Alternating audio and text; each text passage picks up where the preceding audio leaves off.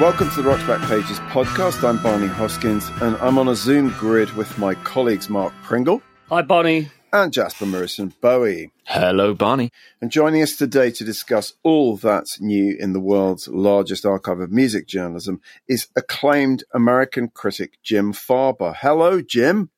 Hello. Hello to all. Hi, Jim.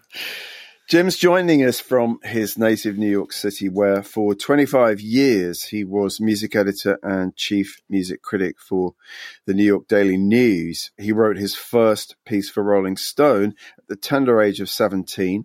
And in this episode, we'll be talking to him about Jobriath, Marc Bolan, and to cite the title of a wonderful New York Times piece he wrote in 2016, Growing Up Gay to a Glam Rock Soundtrack. Jim, where precisely did you grow up, and what is your earliest formative pop memory? Well, I grew up in, first Yonkers, New York, so just maybe half an hour north of the city. And then really mainly growing up, junior high school and all of that in Hartsdale, which is known only for a fairly famous pet cemetery. Some very famous triggers and lassies are buried there. Did you spend a lot of time in the pet cemetery? Not enough,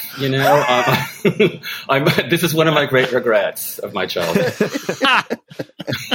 So what if there's one memory of hearing a piece of music or seeing something on the Ed Sullivan Show or something like that? Is there something that turned you into a pop fanatic? Well, I always loved music and I always loved sound. So when I was a really little kid, my parents listened to classical music. So that's kind of what was around. And then the only other, the kind of most pop records that they would have, and they're from the World War II generation, so I mean, it's not, I know some people who are writing now, maybe their parents could have been rock fans or sure. But my parents were older and I'm older. So, so the kind of closest to pop records that we had, and they were hugely popular at the time, were all the, soundtracks from the movie versions of the Broadway musical. So it'd be like My Fair Lady and, The Sound of Music and West Side Story. But those things were at the top of the charts, at that time and stayed on for years. So My Fair Lady, I think, was the one that I was most obsessed with, and would listen to it like the same way a child does thousands and thousands of times, forever, Yeah. So that was first. And then in terms of I suppose as a very little kid, I would hear the Four Seasons, a lot of Motown stuff.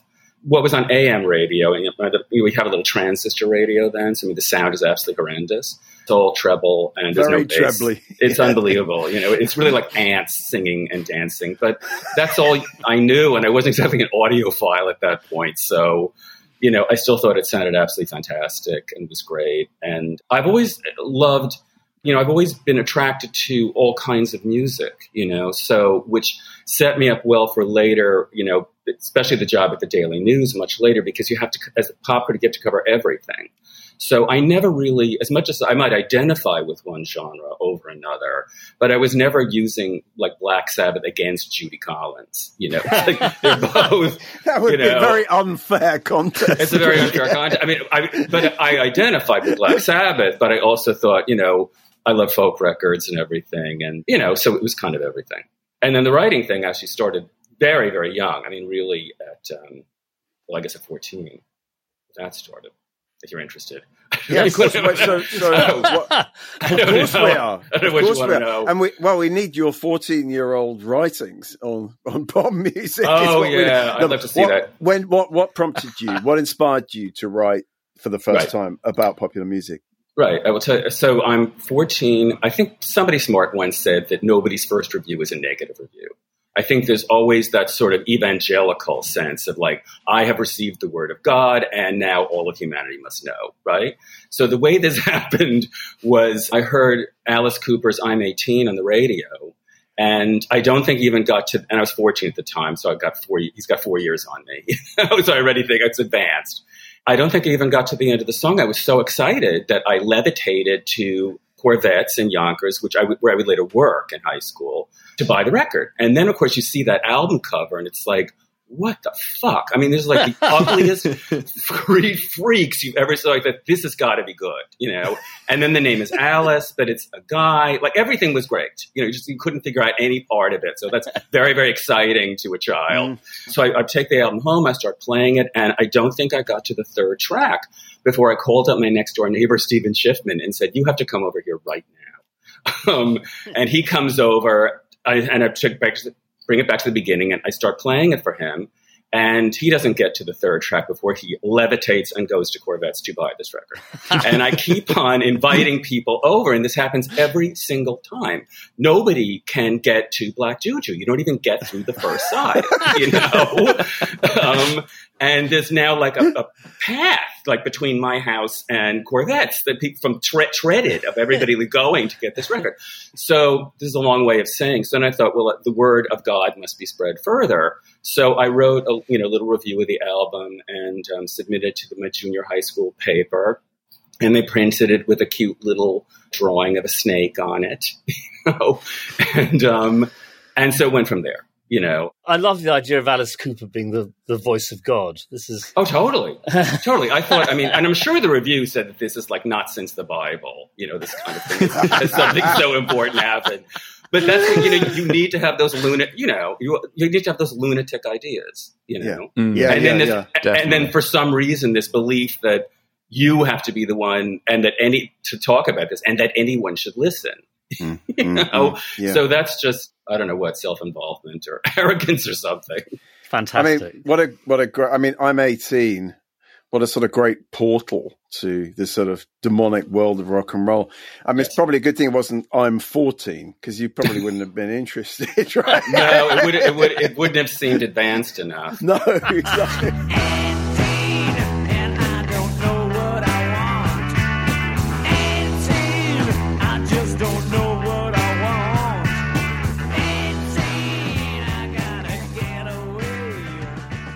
You always want something aspirational. You always want something that seems a little above or out of reach. And coming in at that time, what I had just missed, the peak of psychedelia. I started to go to concerts then at 14 as well. So that was just when the Fillmore was closing. So that drives me absolutely out of my mind. When I have friends who are a little older than me and they got to see those shows, and I become furious with jealousy. I'm so jealous of that. Fantastic. What was the first show that you ever saw? Well, again, I'm turning 14 and my dad says, "What do you want for your birthday?" So it says that I want to see a concert, because I would stare at those bills, the Fillmore. And where I lived in Westchester, there was a place called the Capitol Theater in Portchester. Right. And and they had the same shows. It has since reopened about 10 years ago. Or about 15 years ago. But Howard Stein ran it then, sort of parallel to Bill Graham, in a sense. And so it was, I had just heard the Johnny Winter and live record, which I really loved. And so I said, well, I want to go to that. And so, my dad got me 2 tickets, and with the aforementioned Steve Schiffman, we went to see the show. And, and it was one of those running away with the circus things. I see it and I think this is it. It's like, I'm not turning back. I'm going to see everything I can and listen to everything I can. And I'm kind of not going to do anything else ever. I saw Johnny Winter around at the Albert Hall in 71. Oh, wow. Yeah, 71. Rick Derringer on guitar. Yes. Yeah. It was terrific. I was so horrified later. This is only shortly before Johnny's death. I was doing an interview with him, and I was telling, and he was in really bad shape by that time, and I was telling him how much I love that record. He said, "Oh God, I hate that record." Yeah, no, I've heard this report. He said it's my only gold record, and we're playing, and me and Rick are playing all over each other. And I said, that's the part I liked, because I hate when a producer comes in there and says to the musicians, "You in this corner and you in that corner." I love like the Who thing, like they're all playing on top of each other. Yes. And Cream, that it's like, with the bass mistakes himself for lead guitars. I love that. I remember Rick Derringer had a pair of eyes sewn to the ass of his jeans. And he'd just wiggle his ass so his eyes were wobbling across the stage. Oh yeah. That band, they had a lot of great gimmicks with that, you know. Yeah. This was a bit later, but just a quick aside here, if you want to see one of the great visuals of glam rock, in Edgar Winter's band, the bassist Dan Hartman had a bass suit. Do you remember this thing? Where the strings were built into the suit. So he's really, pawing himself, because, the bass strings are lower, so it's right at crotch level. And he's just really going at it and railing, in front of everybody. It was fantastic. Dan Hartman himself is a kind of really interesting character. I mean, a very closeted gay, died of AIDS, I believe. Yes, yeah. Wrote some fantastic disco tunes and instant replays, and that was his favourite. Yeah, the standard.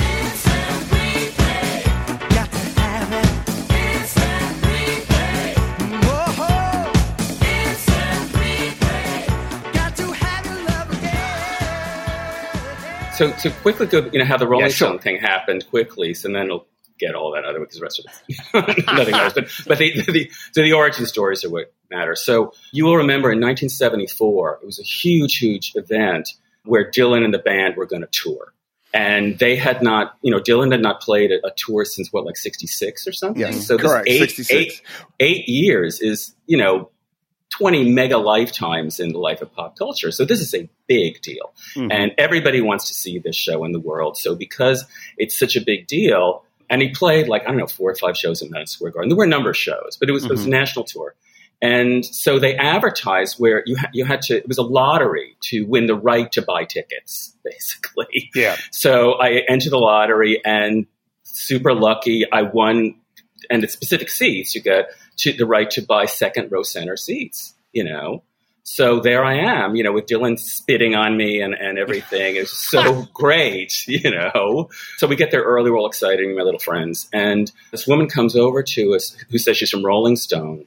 She's asking us, did we get our tickets legitimately? Or are we rich kids or something like this? And, we know somebody. So I began talking to her and I asked her who she was because I was reading a lot of stuff at that time.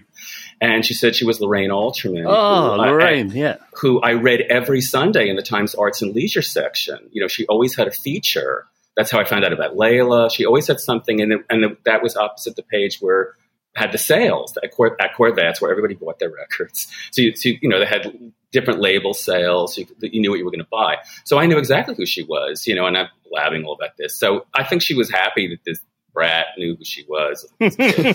So she quoted me saying something ridiculous in the book. And then at that time, besides, I was writing for a local kind of thing called the Scarsdale Inquirer, which is a very local kind of sheet.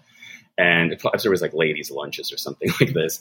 And so I had written a review there that was printed. And my mom said, why don't you send the review to Lorraine Alterman?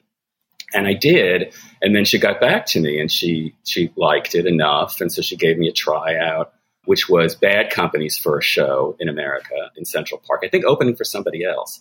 Then the assignment that I got that actually did appear in Rolling Stone was Roy Wood's Wizard. Who had an unfortunate billing of opening for the horrible Black Oak, Arkansas, and a horrible audience. This was also a big deal because, of course, I don't think the move ever played in America or something, or certainly he hadn't been here for a long time because they got banned, I think, for burning a flag or something like this. And so this was the long time. But I mean, there were 5 people who cared about this, and certainly nobody in that audience. To be honest, the show wasn't very good. Because his album before that was really good. And this was it was the concept album. He was just doing kind of wrote 50s thing. And I didn't think it worked. But anyway, so then that was the first thing. Okay. In Rolling Stone. Given that you wrote also for Circus and Cream in the 70s, I have actually a list here that Marc very kindly put together of just reviews and interviews that you did for Rolling Stone and those other publications. What was your sense, Jim, what was your take on, rock journalism in that decade? Who were you reading? Were you influenced by anyone or what? I was influenced by everyone. I think all of us, particularly in America at that time, were really taken with Lester Bangs. Sure. He was sort of the one that you really kind of looked up to, partially because he was so entertaining, and so funny. And at that time, this is an important point, I think, not just for writers, but the reader, and even a bit for the stars. People took criticism then as sport, so it was all in kind of good fun. You didn't necessarily think you were going to agree with somebody, it was just, if they expressed themselves in an interesting or entertaining way, that's what would draw you in. So so it wasn't influential in terms of, that I'm going to agree with them on stuff, but just I thought the writing was great. And I really liked the stuff in Cream. I was mainly writing for Circus, which was more literal minded. Yes. And you're aware of that. Yeah. Yes. Yeah. It's pretty, although there was dry, interesting stuff. Fairly dry, right? One might say. Well, it was more worshipful. It's a major bugbear of mine that I see. And I just proved up an interview you did with Ted Nugent, which is actually marvelous. Oh, thank you. That's how I became a staff writer. Actually, that was that piece. You managed to get some humor in a way that was extracted in Circus by very good writers. Dan Luger, really funny for the Village Voice, very dry for Circus. So was that the house policy of the magazine? No, not stated. I mean, it might work out that way. I think there's a thing called Jim Farber exceptionalism, which I sort of this is a philosophy I'm trying to spread throughout the world. But I didn't know there was a certain kind of thing. Especially when you're a kid, I was so young, I'm like about that time, like 18, 19, 20, and all the writers then were really full of themselves, it's kind of, which is insane. I mean, the way writers used to carry on that, it was if somehow you're more important than the band, which is just nuts and terrible journalism, but it was, a lot of what happened then. So I think a lot of it was bluster. And in fact, the humor in that Ted Nugent piece is that I'd done just a couple pieces for Circus. Mm-hmm. And when I turned in that piece, Jerry Rothberg, the publisher, he really loved it. And so then he made that the cover story. And then I became a staff writer there, which I was able to do well in college because it was a biweekly, you just handed in stuff. Sure. I mean, at that time, you had to physically take it in to the city, because there was no fax or anything. No, so there could be humor. I mean, in fact, my co-staff writer at that time was Wesley Strick, right, who later became a very successful screenwriter and showrunner as well. Mm-hmm. Wesley was hilarious. He was very funny, right. And very creative. So I think it could be funny, but it wasn't. I think the difference was with Cream. I mean, it was funny, but they went on the attack with just about everybody. It was really, really irreverent. Yes, it was.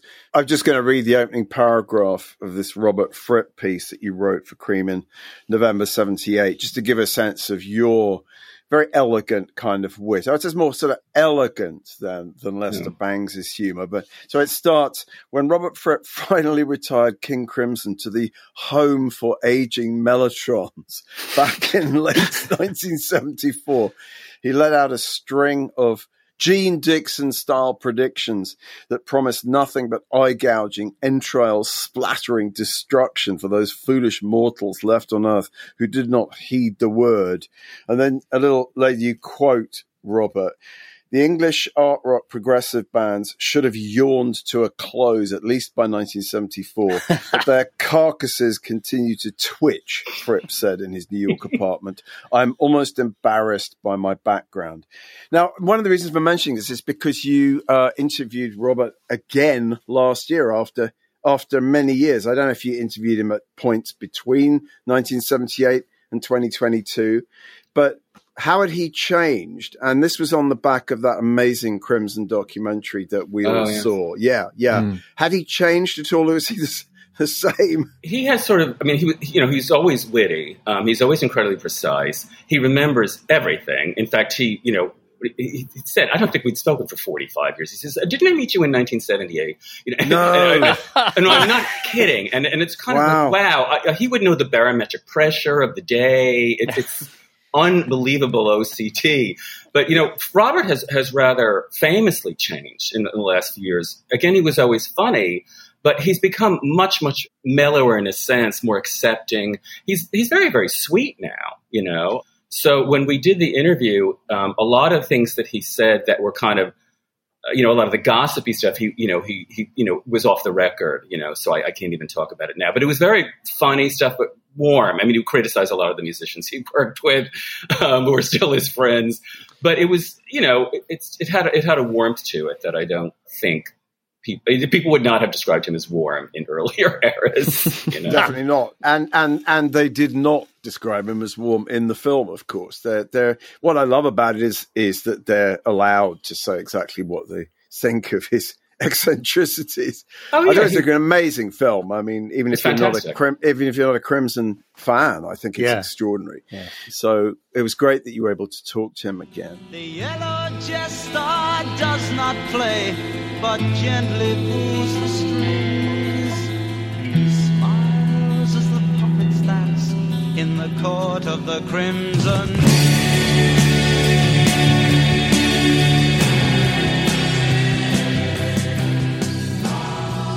I want to talk about one of the pieces I remember reading by you before Rock's Back Pages started, which was the essay in Rolling Stone, the 70s, which I think is one of the best books Rolling Stone ever did. And you were involved in a number of them.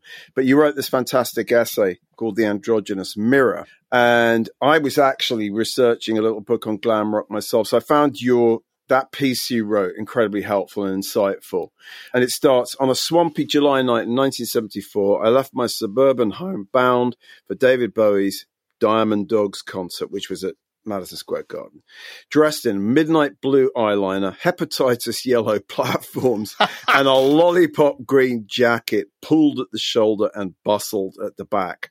And you then say, at perhaps no other time in history could two 16-year-old boys, I don't know if the other one was Stephen Schiffman, the aforementioned, it was not, could have made such a trip and not been slandered, beaten, or worse. Yet here we were, graced by a time, the mid-70s, and buoyed by a trend, glitter rock, that turned out to be golden. A time when the relationship between flouncy affectation and sexual orientation seemed tenuous at best. How lucky for me to be going through a sexual identity crisis at the precise moment that pop culture was having one too! Exclamation mark. It's fabulous stuff. I mean, you're always such a pleasure to read, Jim, and have been for all these years. So just wanted to kind of get into, I mean, the reason to talk about glam rock or glitter rock, as it was more commonly known in the US, is partly because Jabriath, the extraordinary and sort of still little known Jabriath, died 40 years ago next week. And I also happened to find this Marc Bolan cassette tape interview from 71. So I wanted to go back to that androgynous. You also sent us this fabulous piece that you wrote for the New York Times I mentioned earlier, Growing Up Gay to a Glam Rock Soundtrack, which is absolutely superb as well. Possibly, well, I would say probably yes, even better than The Androgynous Mirror. So just to sort of ask you about glam, the first inklings that you had of glam. I mean, was it T-Rex? Was it Bolan? What was the first sort of sense you had that this thing was starting, this phenomenon was beginning? Well, I heard the term from Alison Steele, who's a wonderful, wonderful DJ with one of the best DJ voices ever on WNEW-FM, which was my kind of Bible, and that's where you found out about everything. Her specialty actually was prog rock, which I liked a lot. But she was also talking about glam, and then Scott Muni, he had a show on Friday, who's another DJ there, called Things from England.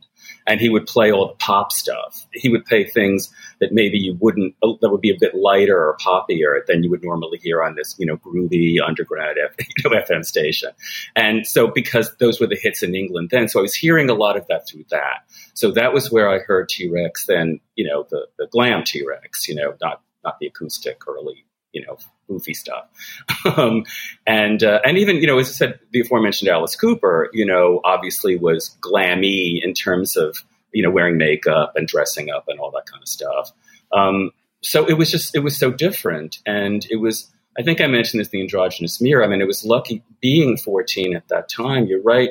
Sort of in the marketer's crosshairs, I mean, this is sort of, and it's great. It's great to be like a sitting duck for that stuff, actually, because you get, it's meant for you. You can buy into it, and that's exciting. It's a nice pop culture experience. Yeah, I mean, I'm always grateful that I came in with glam rock. I mean, it really was for me. Essentially, you did another piece that we're going to feature on the homepage by you is the interview you did actually just last year with Mark Armand, where he talks about seeing T-Rex on Top of the Pops in exactly the way that I saw T-Rex on Top of the Pops. And that was I was too young for the Beatles and Stones in the 60s. Mm-hmm. And it was seeing Marc Bolan on Top of the Pops that just changed everything for me. I mean, I've never really recovered, Wow. You know, That's something. Yeah, and good for you. Yeah, I mean, it was obviously, you know, as the next 2 or 3 years went by, and by the time you got to something like, well, either, you know, Young Americans or even Station to Station, you kind of understood that Marc Bolan's talent was somewhat limited, shall we say. Sure, and yeah. Bowie's was considerably more sort of expansive and exploratory. But nonetheless, I love the fact that Mark Almond says, I mean, I thought this was so sweet. He said, when Mark first appeared on TV, it was on top of those, while I watched my black and white TV, this person appeared with glitter on his face, was very effeminate, and was playing guitar in his very sexual way. For people like me, it was opening a door into something else. People credit Bowie with that, but really it was Mark who opened the door for him. Bowie was a multifaceted artist, but Marc Bolan was a star!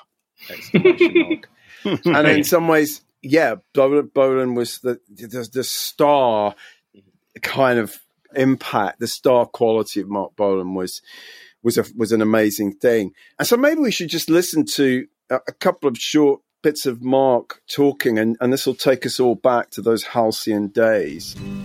I was dancing when I was 12.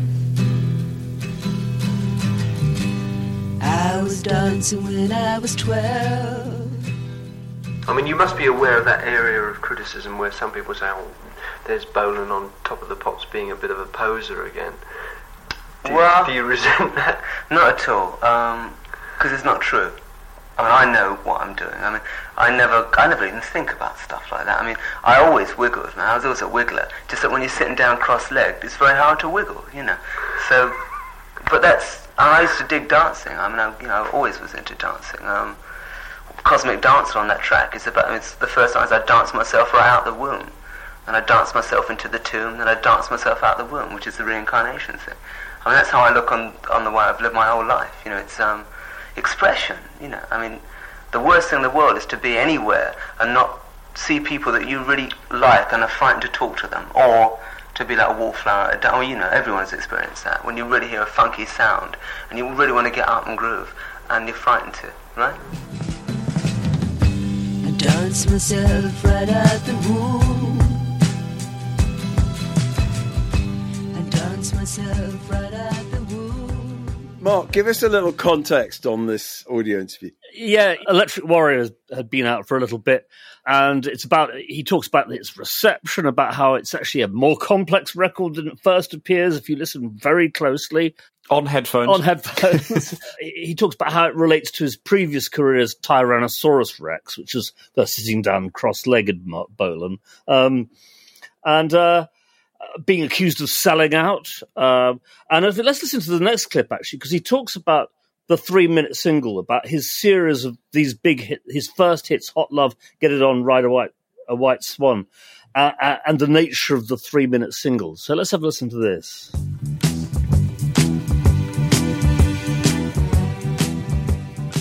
You told me last time that I talked to you, in fact, that you felt with Hot Love that you'd got into a kind of feeling for producing singles, producing best-selling singles, that you could go on making 3-minute records. Now, whether they're best-selling is down to the people that want to buy them. I mean, I still don't know what a commercial record is. No, although your people in the business come up and nudge me and say, "Oh, Bo, you got it on," you know, and I don't know what they're talking about. You know what I mean? I mean, I don't know what a commercial record is. I know what I like. And I get excited by putting down a 3-minute track, right? And I think Hot Love did that for me. Yeah. But you would agree, would you not, that there is a similarity in approach between sort of Get It On and Hot Love and Ride a White Swan? When you're dealing with 3 minutes, it has to be. Yeah, but even the sound, I mean, the sort of clip-clopping sort of beat that runs through those possibly. But I mean, I like a certain guitar sound. I like a certain drum sound. I think Get It On is by far the strongest thing musically we ever did, but I think Jeepster could have been a single, and there's a lot of stuff on the new album musically which I prefer as much, just that you can only put one single out at a time, you know?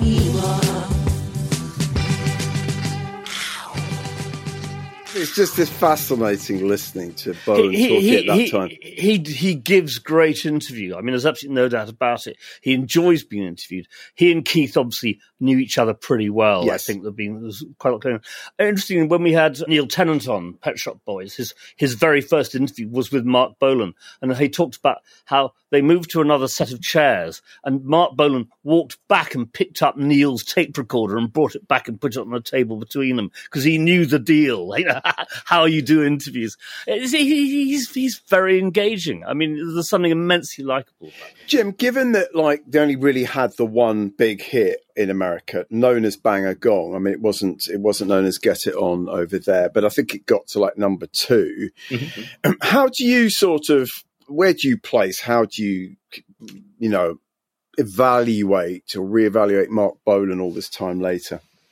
Well, as you say, they really weren't very big in America at all, or he wasn't, he was not really much of a star here. So it didn't have that kind of impact. I mean, I really like those records. Electric Warrior is a fantastic record. It's one of those things where you can just tell where everything has come together. The cover is perfect. The inside sleeve is perfect. The songs are perfectly honed. Everything has kind of come together. So, you could in any band's career, if they're going to have something like that, you can always tell where they're kind of fumbling around at the beginning, and then when they get something just right, and then it begins to fall apart after that. So that's a real peak. I can't talk about it as a kind of pop phenomenon in America because he really wasn't, right? But I think they're great records. I mean, they're great recordings. Meaning, I mean, they're really great sounding records. I love the way they're produced. They still sound great. They sound really crisp and modern now. I think Tony Visconti's production there is a lot of subtle stuff going on there. Actually, I think Mark is right. Yeah. And altogether, it just sounds, it's this rock song that has a little bit of this orchestral texture to it, Yeah. Yeah, and Flo and Eddie singing in the background. And Flo and Eddie. Very definitely. often, yes. Yeah. An amazing thing. They keep turning up.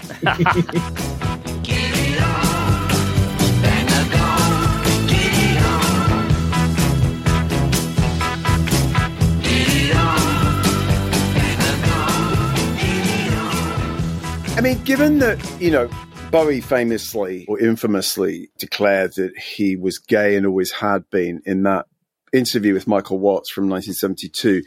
Did you, Jim, wonder whether Bowie really was gay? Did you wonder whether Marc Bolan was gay? Did you have any thoughts on that at the time as a teenager? Well, this I have written a bit about in both the Glam essays. I mean, for the most part with these guys, the term that I have for it is sissy minstrelsy. It's like I could kind of so it's like Anthony Heilbert type of term, isn't it? Really, yeah. Totally. I mean, so to me, it was kind of like these guys are. I mean, especially when it came to Mott the Hoople, it's like these guys are obviously straight, Yeah. Brickies in eyeliner, right? Brickies in eyeliner. And it also wasn't really what like actual gay people were going to want to look like either. I mean, gay people at that time were trying to butch it up. Well, that's a whole other thing, but. So as far as Bowie goes, if you obviously you would remember that the inside sleeve of Aladdin Sane, is him. It's smooth down there. It's like there's no genitals at all. So especially with Bowie, you didn't really think of him as in terms of human gender. It was kind of like this is a creature, like an alien, and it was great to think of him that way. Yes. So for me, as I said, I loved the whole tease of it.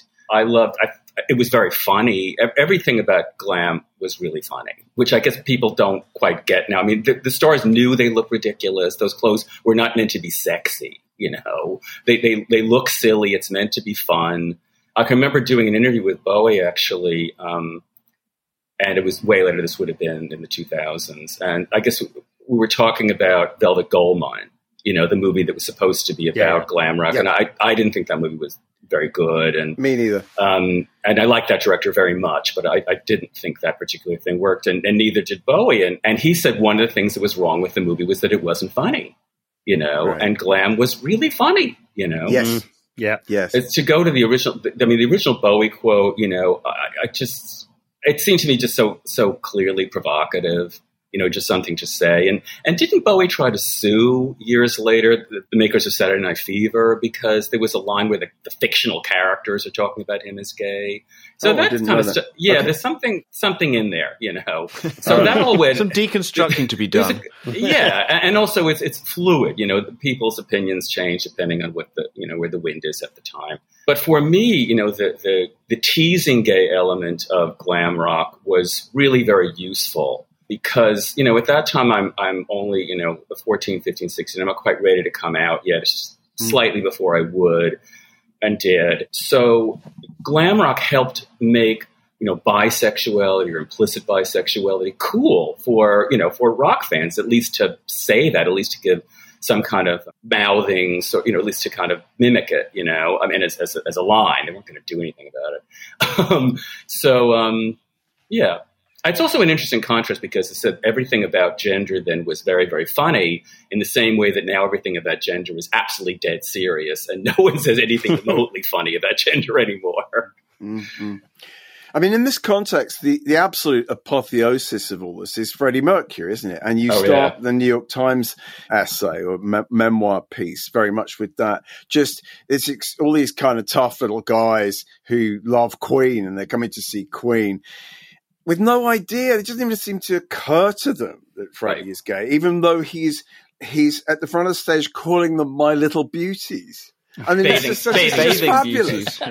Bathing beauties. Right. No, I mean, at the time I was thinking, I cannot believe, I didn't even name the band Queen. I mean, what the fuck do you want, It's really hiding in plain sight, isn't it? Yeah. Why do you think that is? The thing is that the reason I used that story is because it shows the stupefying naivete of people at that time. People really didn't know anything, particularly young people didn't know anything about gay people. They didn't want to know anything about gay people. And also at that time, the idea of it was so repulsive to them. It was better just to pretend it didn't exist, and that weirdly enough became its own protection at that time. It was you can kind of, a lot of camp is like that. You can kind of clown around and people don't really want to connect the dots, which are sitting right, which actually are touching. Yeah. And they still don't want to connect them. So that became, I can camp around and get away with it. Yeah. I mean, it's astonishing. When he died, I was just having, at the age of 35, driving lessons. And my driving instructor, who was a real beer-drinking lad, was going on about Freddie Mercury. What a legend. And I just as an aside mentioned that he was gay and he almost fell out of the car in astonishment. And this is years later. I mean, the guy looked like a clone you'd see walking down Old Compton Street, for God's sake. Know, it was an extraordinary disconnect. Just baffling. Yeah. Well, at that time, he said around the time he died, the band still didn't talk about it. True. That all came out later. And I mean, the reverse of all this, of course, or the obverse of all this is the story of Jabriath, who announces himself as openly gay, and his career basically kind of flatlines pretty quickly. So I always think this is a really interesting thing to look at. He died 40 years ago of AIDS. He had spent the final years of his life in the Chelsea Hotel, or at least up to a certain point. He was performing as a character called Cole Berlin, sort of in kind of cabaret joints. But he, as you know, Jim, I mean, he was hyped to the hilt by manager Jerry Brandt, who seemed to genuinely believe in 1973, I guess on the back of David Bowie, that an openly gay male star could succeed in America, and in fact was going to be the next big thing. I mean, genuinely put $200,000 of his own money into Jabriath's career. Do you remember him at the time at all? I mean, of course. Yeah. And what did you think about that? Given that he was just out there, and I don't know whether I'd say out and proud, but he was out, and it was almost unthinkable for the time. I think that he would refer to himself as the only true fairy. I think that was the way he described himself. Folks, this is the real thing. And again, to me, when you're a member of the tribe, you can tell the real thing from the fake, basically, because this is how you feed. You know, it's like you have to know how to smell out the food, essentially. So you develop a sixth sense for this stuff. You know, what they call a gaydar these days. Yeah, right. Yeah. So it's just, okay, yeah, this is the real thing. I get it. But there were a million reasons why he was not going to make it. You know, that didn't only have to do with the world not being ready at that time. I mean, it was a very, very uncommercial sound. I mean, when you listen to those records now, I mean, they are weird. They are weird by standards then. They are weird by standards now. The particular mixture of cabaret stuff and rock stuff is probably leaning too close to the cabaret thing and really probably isn't rock enough. The way that I remember those things, because the album at the time was because the album covers were incredibly attention-getting. You know, they looked really different. There was also part of things that Jerry Brandt laid out for was this giant billboard in Times Square, you know, which had that first album cover. That was, you know, kind of shocking. And also like... And on the backs of buses as well. I mean... Thank you. New York City buses. It's just so weird. Right. With his ass up out there, basically. And, yes. You know, thank you. And also, but it was like, who the hell is that? You know? Yeah. No one had any idea who it was, really. The stuff really didn't get in the radio. There was some, or not much. He did get on Midnight Special, you know, which was a nationally broadcast show. But if you see that episode where he's on, the host is Gladys Knight. Love Gladys Knight, one of the greatest singers ever. Nothing against Gladys, but she introduced him on the show as Jabraith. You know? It's like, thank you. You can get the name right. I watched it again yesterday, Jim, and I'd forgotten it was Gladys who introduced him. And I was so thinking, what Gladys actually made of it once the performance was over. She must have just been, what the fuck? Yeah, it probably would have been kids today. It's very peculiar. It's very pretty peculiar. Yeah.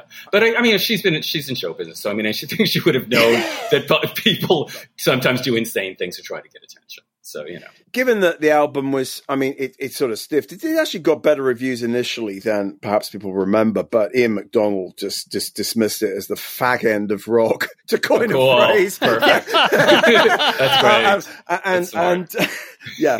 But I mean, I suppose my question would be, when you listen back to things like I'm a Man, you know, I mean, actually they're not bad, are they? I think I'm a Man is a pretty great track, and there's some interesting stuff there. It's just not as convincing, obviously, as David Bowie. Right. Well, you've chosen well. I'm a Man is one of the better tracks. Yeah. I mean, I would definitely file it under interesting curio.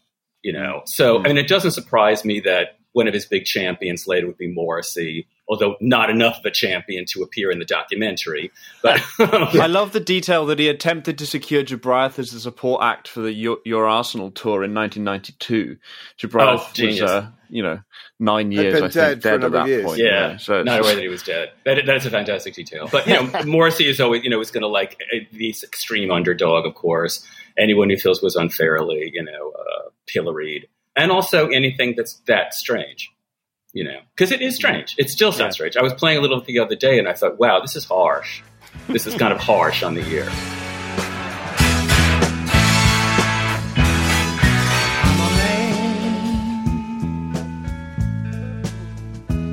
So, I'm an elegant man. I'm a man. So we're featuring 3 pieces about Jabraith. The first is this interview that the late Rob Partridge did with Jerry Brandt, where Brandt is just sort of going way over the top and talking about, Jabraith's too big to play the marquee, so I've booked the opera house in Paris for 6 nights, kind of, and on and on and on. I mean, if he talk about hubris and like, my God, he fell from a great height, Jerry Brandt, around this, did he not? And then, so as a result of that, the New York debut by Jabraith was actually not like Madison Square Garden or whatever Jerry was cooking up. It was The Bottom Line, right? And it's just I mean, it was sold out, but it was The Bottom Line, and it's an amusing review by Ian Dove for the New York Times. And then there's this piece which I remember reading in Mojo from 1998 by a guy called Rob Cochrane, who wrote. I mean, it was the longest piece anyone had ever written about Jabraith at that point, and he later wrote a biography of Jabraith. And there's a lot of really, I mean, it is a fascinating story.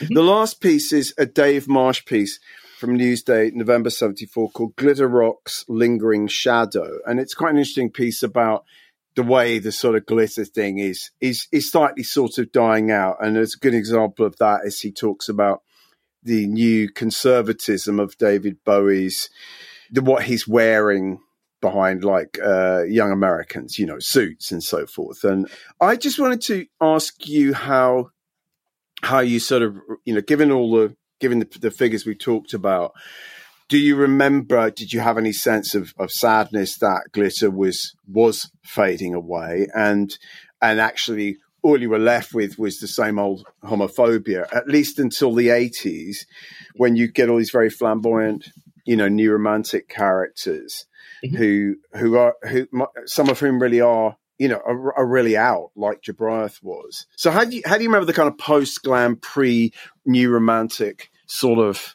period? Well, for me, I thought it was great, actually, because remember, you know, I'm still quite young then, and when you're young, you're really on to the next thing. And for me, the next thing, and this is another great bit of luck in my life, was so this is right when this is ending in 1974 or 5 is when the CBGB's thing is starting. Right. So it goes directly into punk, and that's super fantastic and super different. And yay, it was like I was on to the next thing. But it's interesting if you look at pictures, early pictures of the audience at CBGB's, if you're talking really early on, 74 to 75 really is when it's really getting going. If you look at the audience, you'll see that the people in the audience look like either kind of NYU preppies, or they're still, I probably came there with platforms, you know, still have like glitter shoes. So it was still transitioning. That was one thing that was really, really wrong about many things that was wrong, culturally wrong about Spike Lee's movie, the Summer of 77 or Summer of Sam, I think that movie was called, because he has a lot of scenes there that are at CBGB's, and he has the audience looking like, you know, like British punks, you know, with like mohawks and everything.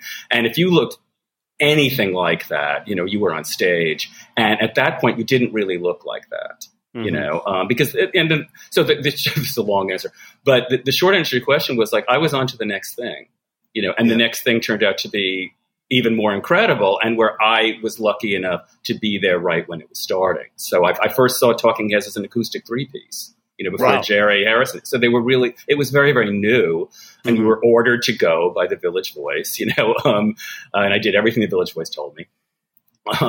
James Walcott had written, who's a fantastic writer. Yeah, that great piece from early 76. Yeah. And that was the one that told everyone to go. But I think we started going in 75, so I must have heard about it already. Maybe probably just seeing ads in the back of the Voice, you know, because that's how you would know the next club to go to. If it would you just see what the ads are, and something would excite you, or you heard a buzz about this group, and so you go see them. Of course, the New York Dolls are the link between, in a way, British glam and punk rock is them, and you know, I was just going to say the same thing, Mark. Yeah, absolutely. Yeah, it's a really important point. I was saying, how did we not mention the New York Dolls? And so I'm glad you did, because it's key, isn't it? Oh, definitely. But you wouldn't like. I never saw the Dolls, you know, because when they're playing like I mean, I saw them later, but I never saw them when in their initial run, because they were playing with the Mercer Arts Center or whatever was on the Lower East Side, until the whole place collapsed one day in the middle of the show. The floor actually collapsed. The whole thing was flying. Famous story. So I actually never saw them there. So I had the album, you know, those two albums, which were probably by the time I got them cutouts, you know, because they were like instant cutouts. They were such bombs. And I was really taken with it. They, even then I knew like the production was really bad. You know, they're bad sounding records. As fantastic as the material and the performances, you know, they're not well produced. I mean, sadly, then the same thing happened to Johnny Thunders with the Heartbreakers. That record sounds a complete dog, and they were a pretty good live band. Yes, yeah. So, listen, you were 25 years at the Daily News, and as you said earlier, Jim, you had to write about anyone and everyone, right? And you did that extremely well and elegantly, and there's a lot of extraordinary writing there. An obvious question to ask at a very sad moment is if you ever interviewed Sinead O'Connor.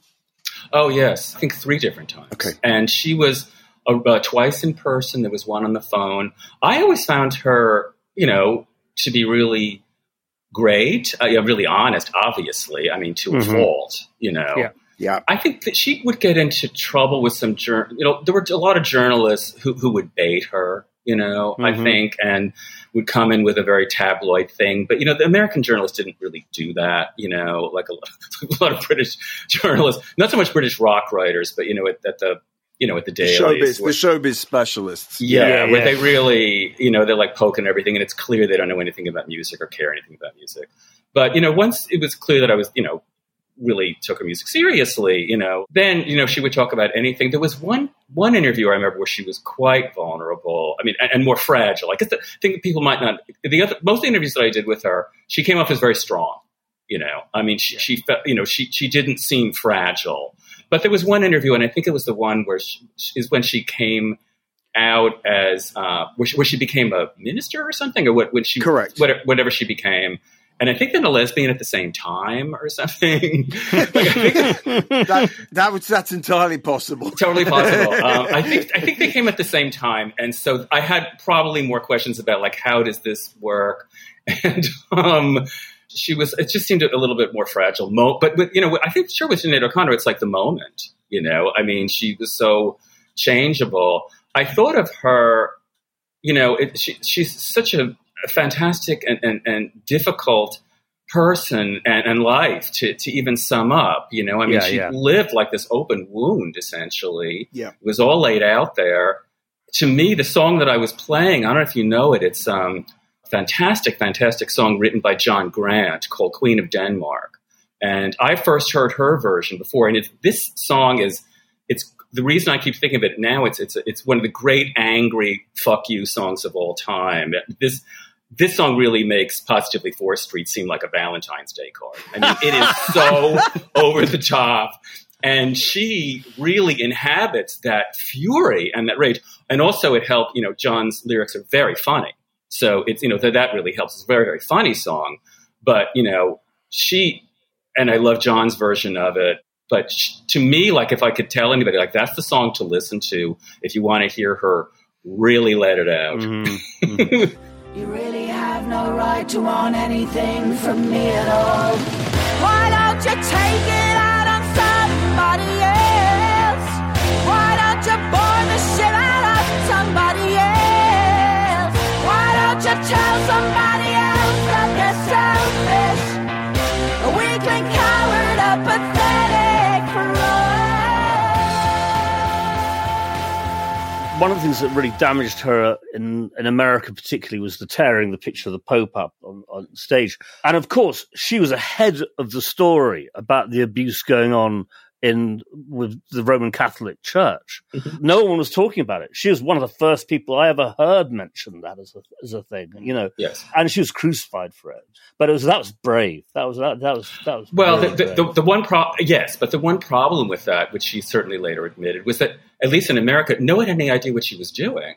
We had literally it was like, she's ripping a picture of the Pope. For me, as like, just my rebel yell self was like, great. Like this, I mean, first of all, I thought it was hilarious, right. What a totally cool thing to do. But that's just, me, anarchist, nihilist punk at that point, thinking like, sure. Burn everything. That's always a good idea. So then obviously other people were a little more sensitive about it. And it was only in America, I remember a few years later when she said, yes, I really should have told people what that was all about. But that led to, I still think, one of the most incredible moments, was then when she's playing Madison Square Garden, what is it, a week later in that Dylan tribute, she comes out there and the audience starts to boo her. And this is a Dylan audience. Mm-hmm. So that was really scary. Because you thought like, wow, of all people, of all audiences who should get this, that's when you're like, this is really dangerous. And then that incredibly, brave and wonderful moment where she begins to kind of break down and Chris Christopherson comes out and comforts her. Yeah. It was I want to cry now. It's very moving. Yeah. And it was such a great thing for him to do, of him to say like, shut the fuck up, let her talk. It was like a Trump rally for me when I think back to it. There were Trumpian elements to that. And then when you know, people like Sinatra and Joe Pesci, you know, literally sort of threatened physical violence towards this young Irish girl. It got pretty nasty. Yeah, I mean, it's one of the most amazing pop culture moments. But, you know, I'm sure if she could have done it all, I don't know how she would have done it. But, you know, she would have tried to provide some context. Because as I said, I mean, I don't know what you made of it. I mean, in America, I remember watching when it happened. Again, anarchist me thought, how cool, you know, burn everything. That sounds like fun. But I also had no idea what she was doing. You know? And I don't know anybody who did. I didn't have, weirdly, it went relatively unreported here. I mean, it was mentioned, but it was never like a big story. Oh, wow. This picture of the Pope. It was a much bigger story in America. She did then afterwards, in interviews in the British press, talk about the abuse going on in the Catholic Church, which did give it context, you know.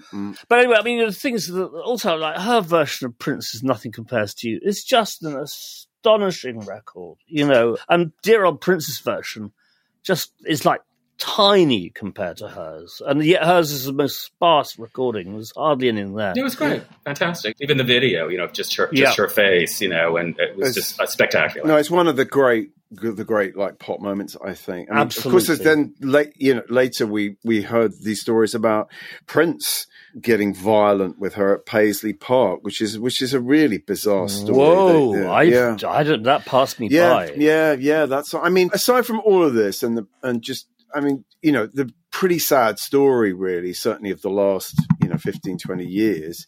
I mean, what do you, Jim, kind of make of the body of work, the music, the very different sorts of albums that she made? I mean, do you have do you come away from all that with a sure sense of what Sinead was musically? Yeah, I mean, she did a lot of different things. There was an album she did, a kind of gospel album, gospel very much her way. Certainly wouldn't sound like American gospel. And she did a show actually at Lincoln Center doing the gospel stuff, and it was really fantastic. I remember for that. I also remember because as I was walking in, whose ticket is right behind me, but Robert Plant. Who I was going to see, and I, when you're suddenly a celebrity, and it's not like we know each other, suddenly when you see a celebrity, you kind of I just said like, oh, I'm coming to see your show tomorrow, because he was playing in Brooklyn the next day. Right. He said, oh, good, I'll see you there. So, but then he was sitting like behind me in the show, and I know he really liked the show as well. So that was the different side of her, this gospel thing. I mean, she came out doing, with Mandinka, I mean, these very kind of in-your-face pieces, and then got back to it. That album that Queen of Denmark is on is a really great album. I think it's from 2012, and I think it's called something like Why Don't You Be You and I'll Be Me, or something like that. That's probably the exact title. It's pretty close. It's something like that. So that was kind of a return to that more in-your-face kind of stuff. There was a long period in between where it was a kind of a lot of fetal position stuff to me. She it just seemed so inward, and they were fascinating recordings, but they were kind of hard to listen to. Yeah. They were so completely internalized. Yeah. Well, I mean, I felt incredibly sad and sort of overwhelmed when I heard the news yesterday, and parts of me thought, well, maybe this was always coming. I think I did sort of dread that this might always be coming. I met her once and I had a very short conversation with her and thought she was lovely, and then reading about various things that have happened since then, it's been quite shocking at times following her through her life. And then the suicide of her son last year was, I think, just the last straw for her. I think she just went under at that point. So, yeah, goodbye, Sinead, and thanks for a lot of amazing music. I can eat my dinner in a fancy restaurant, but nothing can take away these blues, 'cause nothing compares to you.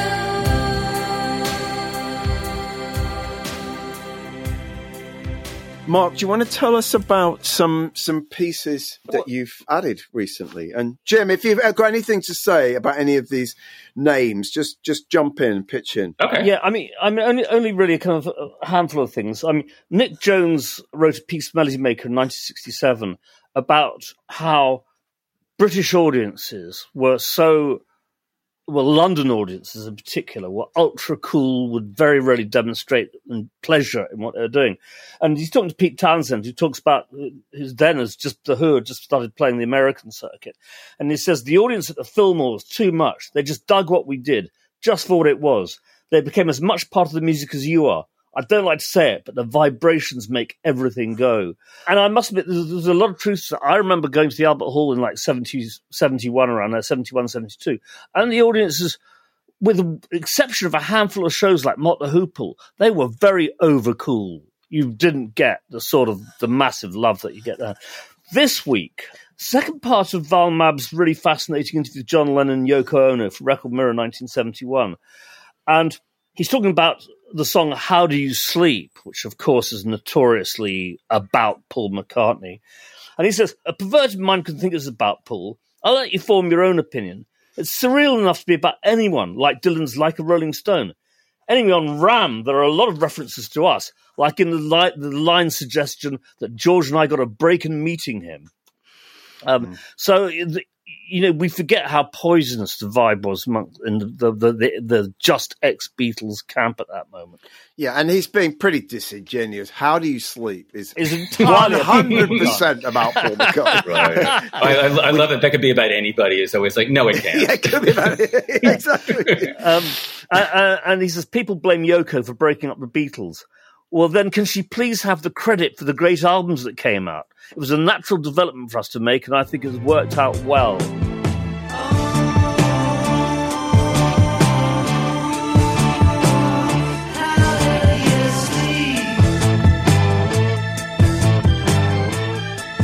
Then in 1970s, a new writer for us, Marc Bleesner, writing for the most obscure of music titles I think we have ever come across is the Rocky Mountain Musical Express, 1977.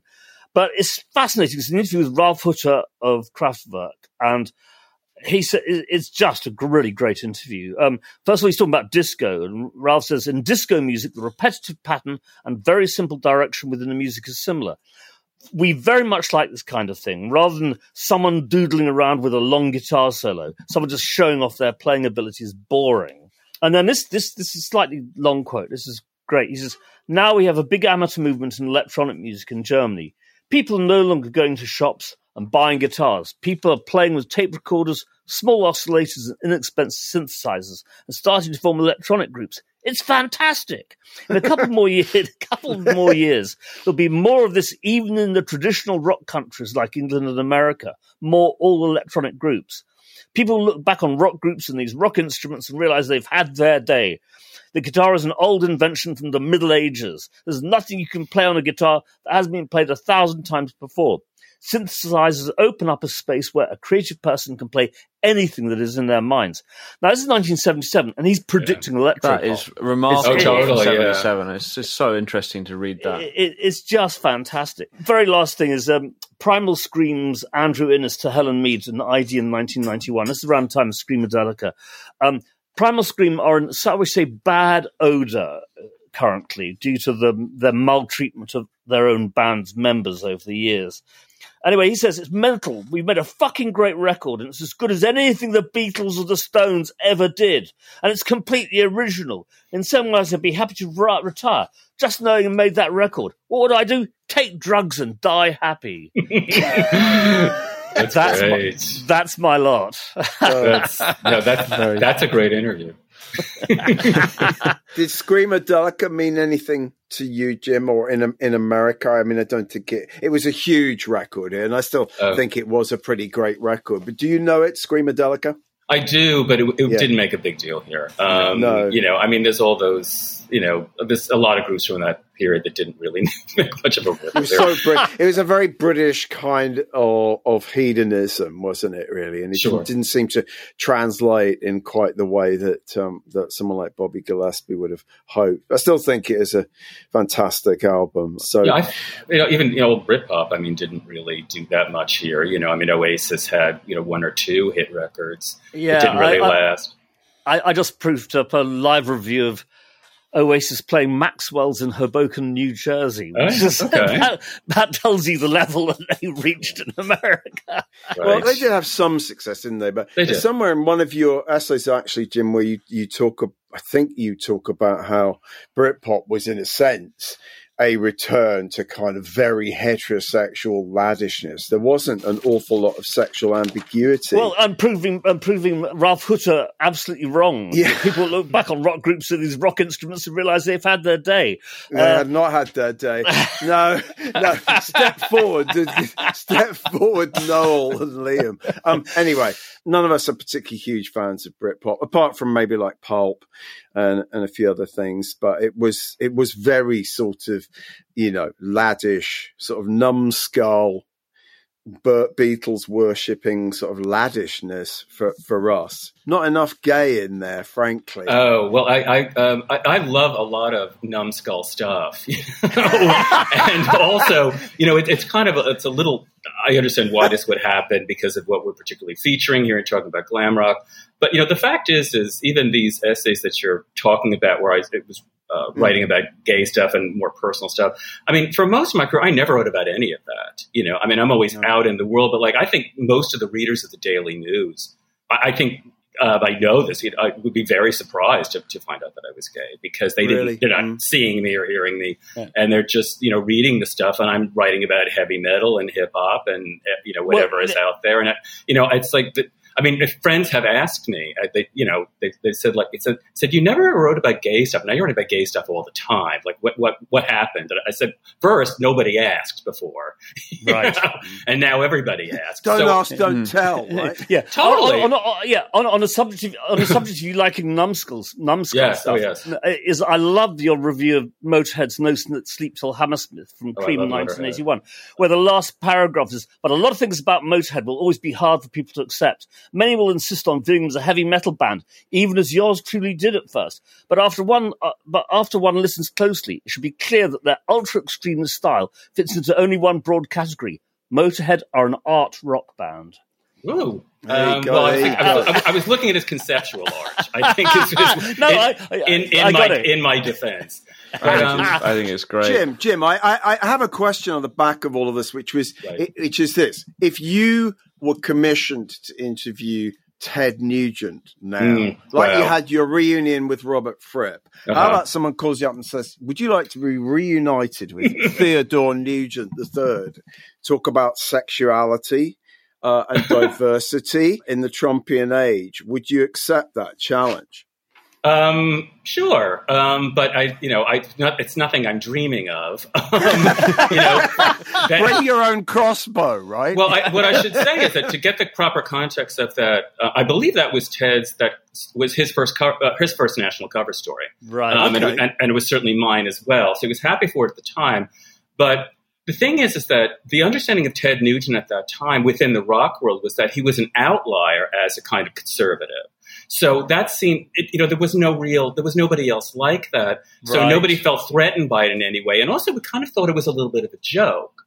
I kind of felt like, I'll tell you that in that interview, I doubt that it's in the piece, but there's a thing where I go meet him in the studio and he's there with his publicist and whoever else. And he looks at me and I'm like, 18 at the time. I probably looked like 12, basically. So he goes like, "Oh, is this the interview?" Yeah. So when we're going to go do the interview at a restaurant, the publicist says, "What kind of food do you want to eat?" He says, and I quote, "This is Ted Nugent." He says, "Let's go get some nip food." Yeah. That is in the piece. Oh, wow, cool. Yeah, so, so that's, it goes from there. Right. Fascinating.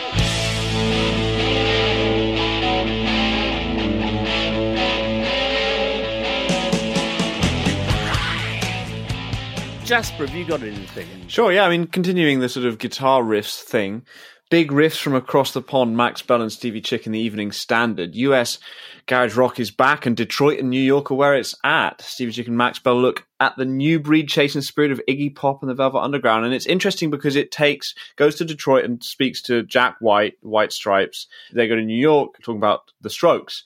And Jack White is very much looking back and reflecting on, as Jack White, I think, basically always has. The Stooges and MC5 are in everybody's blood, says White, and Detroit's a largely black city. Black people invented the greatest forms of music, jazz, blues, soul, R&B, and rock and roll. There's no escaping that influence. And then in the section about New York, they write, while longtime NYC fans might look for parallels with the Velvet Underground or Talking Heads, Green, and I think that's Adam Green of the Moldy Peaches, insists that the current generation of fans aren't throwbacks. The Strokes, who are one of the coolest bands here, can be spotted a mile off, but their fans aren't interested in the Stooges and MC5. They want the new thing.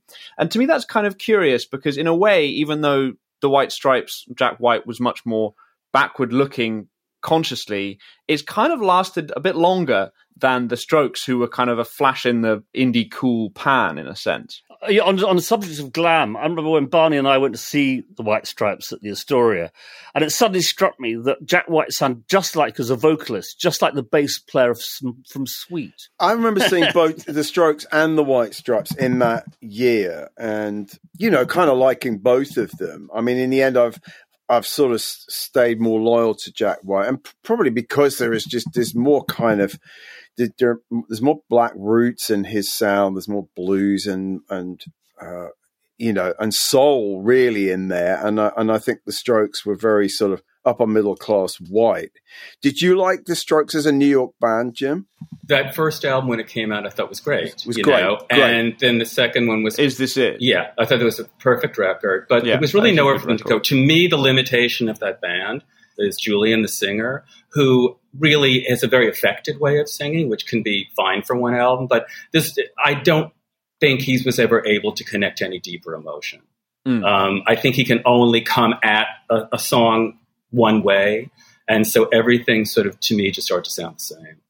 Yeah. You know? Yeah. I agree. There's not a lot of soul in there. No, I think that first record is really great, but then, you know, like you said, it sort of peters out, and I think that's kind of telling. And I think you can almost sort of sense it in this piece. I think they're more than a flash in the pan. I think there's but I mean, I think Jack White is the more impressive figure over the course of like 2 decades. The Strokes also, coming from a New York point of view, to hear those kind of skinny guitars like that, because that would connect with the Feelies and television, a lot of other kind of a New York sound, you know. So especially for us here, it was like, oh, this is home, you know. This is a very New York guitar sound. Yeah, yes, yeah, definitely, exactly. Definitely. Meet Me in the Bathroom, the book and the film, which I'm sure you've seen, Jim.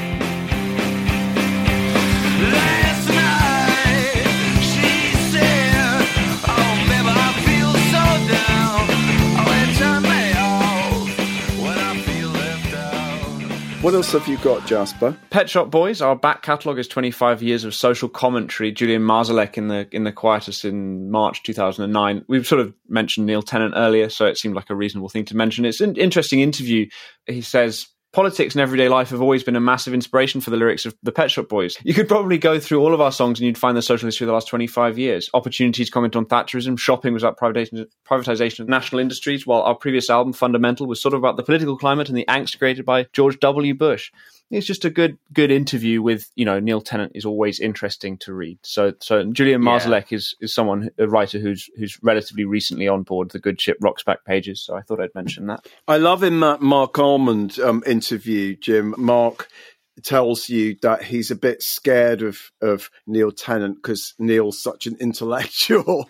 And then there's this very sweet moment where Neil, unbeknownst to Soft Cell, Neil and Chris remix a Soft Cell track, and and I think they like bring it to them, and Mark is so he's just sort of overwhelmed with gratitude. Yeah, he said he would. I think the quote was something like he said, "Neil's going to think I'm such a bore. I'm an idiot." You know, it's sweet. It's very sweet. It's very sweet. Yeah, he's a sweet man. He's a very sweet man.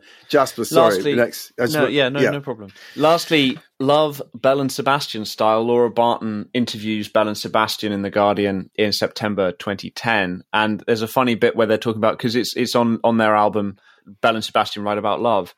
And Norah Jones is on that record, you know, at the point where she's really at the peak of her stardom. And it's just they're talking about how they got that collaboration to happen. That was just a happy arrangement. We realized we couldn't afford her, Murdoch admits, in the band laugh. We got lucky because she was swinging through town on tour when we were recording, and she came and we were all ready to do the track.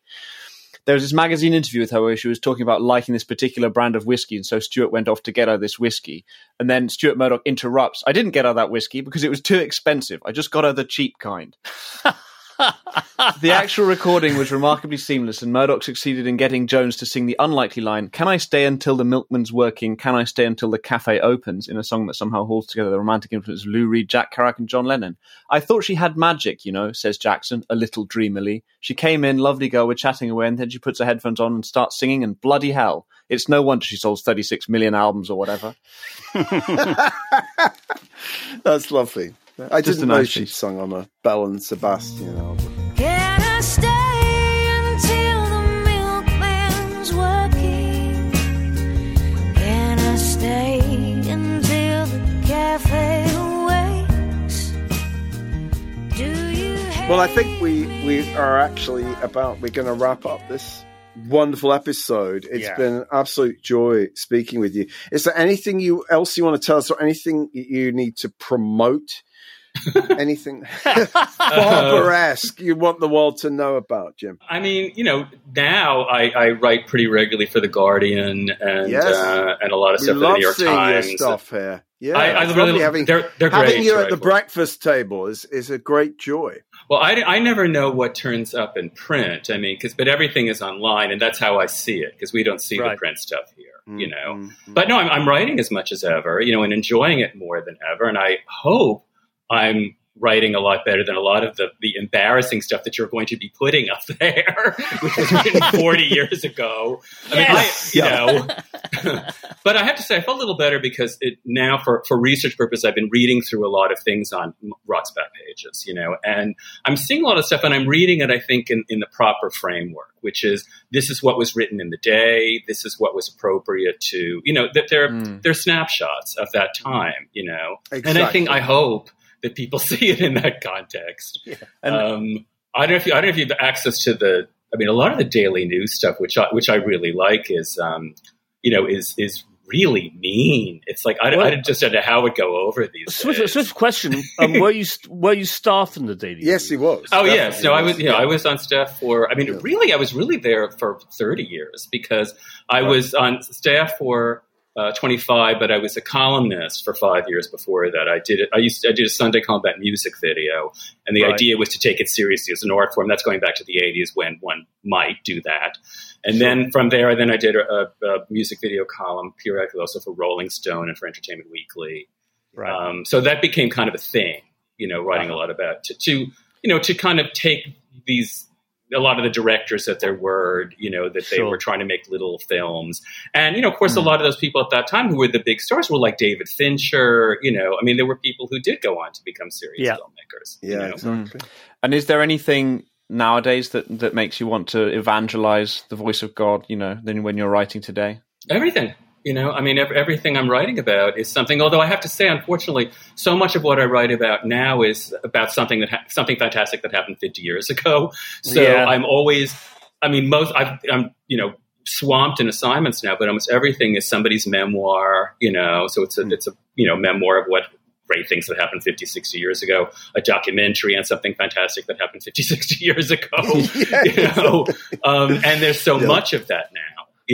Because there's an audience for it. Nostalgia machine.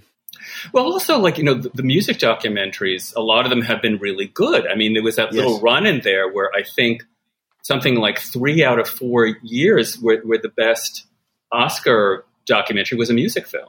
There was the Nina Simone one, and there was the 20 Feet from Stardom. And there was Summer of Soul. Yeah, right. We love that. Yeah, there's a great little Wham documentary that just came out. It is good. We've licensed some audio for. In fact, it's really good. There's about 4 George Michael docs, as far as I can see. But there's this one just called Wham that just came out on Netflix, which is really charming and very well put together. I thought it was terrific, but I thought the one about him being busted in Los Angeles for what we in this country call cottaging was in some ways a better documentary. It was actually that was really interesting about how he grabbed hold of the story and turned it round by... I haven't seen that one. Is that one that's wholly focused on that? Yes. Oh, yes. Because there's another new one that's running now. Simon Napier Bell, who was Wham's manager and manager of Yardbirds, and he did one about George Michael, just on George Michael. That's new. Right. That's quite good. It's quite hard to keep up. I don't know why there's sudden spate of things about George particularly, but it just seems to have happened that way. And we've licensed audio to 2 of them, which is extraordinary. But we really should wrap up, and we should let you go, Jim. We've got to go. I have a story to write. You have a story to write. And listen, thank you so much for joining us today and being on Rock's Back Pages. We've been trying to get you on there for many years. We finally we held you down, forced you to sign a piece of paper in London. But honestly, we are so honoured to have you. I think you're really one of the great music writers. Just thank you for being so entertaining and interesting today. Do read Jim's stuff on Rock's Back Pages. There'll be more and more of that being added, including things that will embarrass him, no doubt. But if you do subscribe to Rock's Back Pages to read well over 50,000 articles and to listen to well over 800 audio interviews with everyone from Jimi Hendrix to Kate Bush to Kurt Cobain. And we will be back in 2 weeks with Charles Shaar Murray, NME legend, also on Zoom. But look after yourself, Jim. Thanks again so much. Thank you. Thank you so much. I had a great time. Thanks. Thank you. Bye. Bye.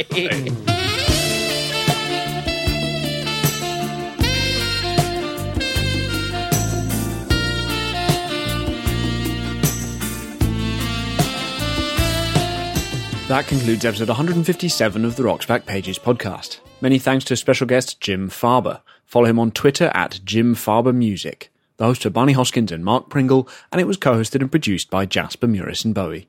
The Rock's Back Pages podcast is part of the Pantheon Podcast Network. You can find thousands of articles, as well as hundreds of full-length audio interviews at rocksbackpages.com.